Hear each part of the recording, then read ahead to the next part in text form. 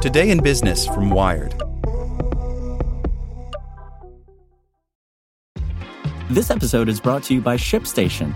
You know, some things take a lot of work, like sending little robots to far-off distant planets. And just as that's challenging, so too is running a successful e-commerce business, especially when there's so much to do. So I want to introduce you all to ShipStation. Now, I love using ShipStation because of its easy-to-use dashboard, which makes managing orders and printing labels a breeze and super smooth. Oh, and the customer service is just out of this world. It's exactly what you need to help grow your business. Sign up for your free 60-day trial at shipstation.com/technews. That's shipstation.com/technews. This episode is brought to you by Shopify.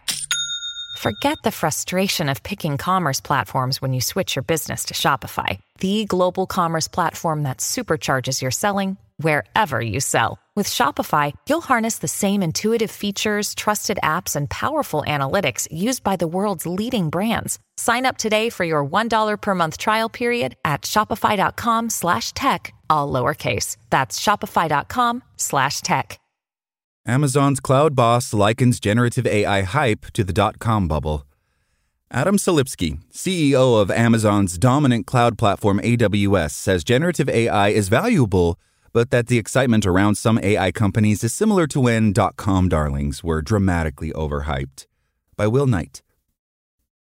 As CEO of Amazon's dominant cloud computing platform AWS, Adam Selipsky is one of the most powerful people in computing at a time when the industry is racing to adopt generative artificial intelligence. Although a fan of the technology, he also has a warning for anyone trying to make sense of the moment. Some AI companies at the center of the storm are massively overhyped. Selipsky likens the generative AI rush to the early days of the dot-com bubble, when expectations spread that the internet would transform many industries almost overnight. Although in the long run the internet was indeed transformative, in the short term many projects came to nothing, and swaths of Silicon Valley companies went bust. If you go back to, say, 1997 and you ask, was the internet underhyped or overhyped? I would argue it was underhyped, says Selipsky, who spoke with Wired during a conference at Harvard Business School on February 4th. But if you then ask, were the companies who were the leaders then dramatically overhyped? Yes, they were. Selipsky didn't name the companies he has in mind. The most prominent in generative AI so far include Amazon's cloud rival, Microsoft and its partner, and ChatGPT developer OpenAI. Selipsky says that companies looking for ways to apply generative AI to their own business or industry need to be careful they aren't misled by the hype. Many companies and organizations are struggling to understand, out of these hundreds of pilots or proofs of concept that I have going on, which ones do I take into production, he says. And they're starting to see that it can be very expensive once they go into production. The implication? A lot of generative AI projects hastily born over the past year may not have long to live. The technology can be expensive to deploy because of the many high-powered computer chips required for generative AI projects. Amazon has not been widely seen as a leader in the generative AI boom, which was triggered by OpenAI's surprise hit ChatGPT, perhaps giving Selipsky reason to downplay its impact.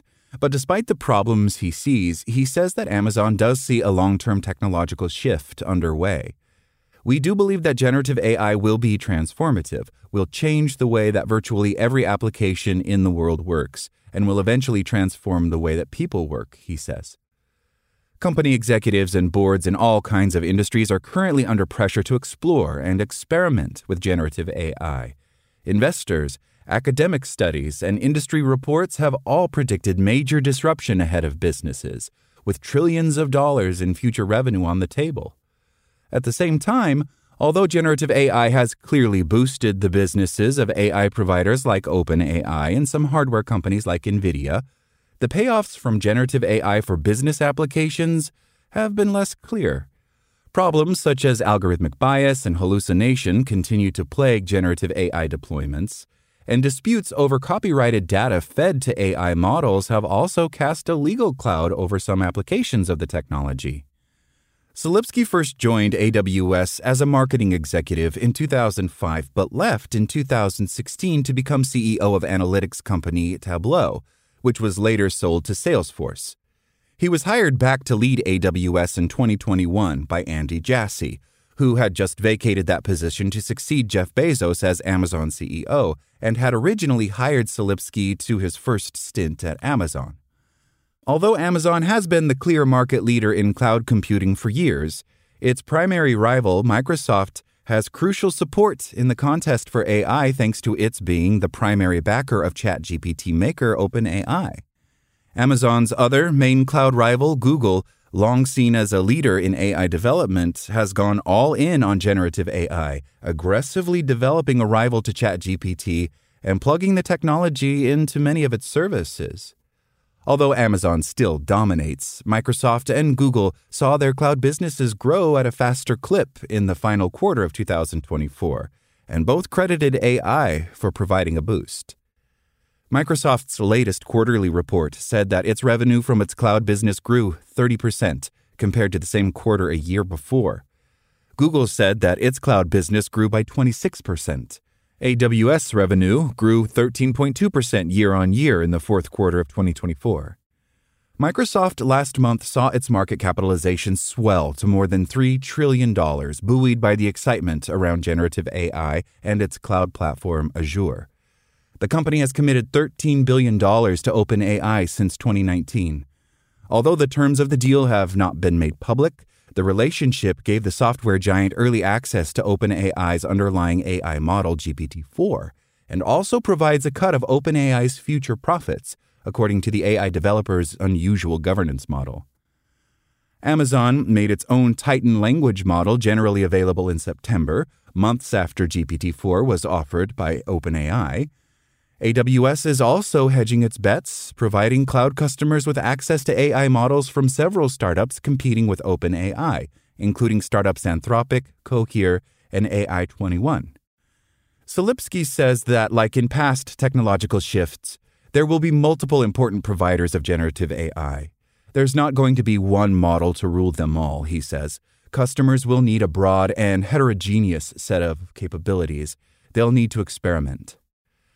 Amazon is also trying a few big wagers on AI companies that are attracting a fair amount of hype. Last September, it announced that it would invest $4 billion in Anthropic, a startup founded by early OpenAI employees that has been developing cutting-edge language models of its own, and a multifaceted chatbot named Claude. As well as a minority stake in the startup, Amazon's deal with Anthropic will see the company use an AI chip developed by AWS called Trainium to build future models. NVIDIA remains the dominant supplier of chips used to train AI models, but like a sneaker brand's deal with a top athlete, the Anthropic deal could help Amazon advertise the fact that its hardware can provide top-flight performance. Anthropic's projects could also provide valuable data on the performance of chips and the needs of AI developers. We will work very closely with them to make their models better, and they will work closely with us to help make our chip technologies better, Silipsky says. Amazon's Anthropic deal and other generative AI projects have dragged the company and its rivals into new regulatory territory. President Joe Biden's executive order on AI requires companies to disclose when they are training AI above a threshold, chosen to keep the U.S. government informed of projects more powerful than AI systems that are currently available.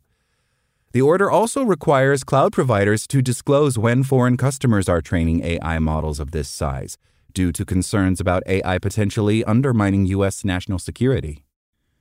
Silipsky says that governments will need to balance concerns that AI is being developed responsibly with the need to encourage innovation among domestic tech champions and protect customers' data. It's important that companies or organizations with good intentions not be slowed down for national security reasons, and that we all continue to innovate, he says. Data sovereignty is very, very important to our customers around the world. Thanks for listening to Wired. My name is Zeke Robison, and for more stories like this one, visit us at Wired.com. Like what you learned? Subscribe everywhere you listen to podcasts and get more business news at Wired.com/business. Want to learn how you can make smarter decisions with your money? Well, I've got the podcast for you. I'm Sean Piles, and I host NerdWallet's Smart Money Podcast. Our show features our team of nerds, personal finance experts in credit cards, banking, investing, and more. And they'll help you make the most of your money while cutting through the clutter and misinformation in today's world of personal finance. You'll get clarity on strategies to help you build your wealth, invest wisely, shop for financial products, and plan for major life events. Listen to NerdWallet's Smart Money Podcast wherever you get your podcasts.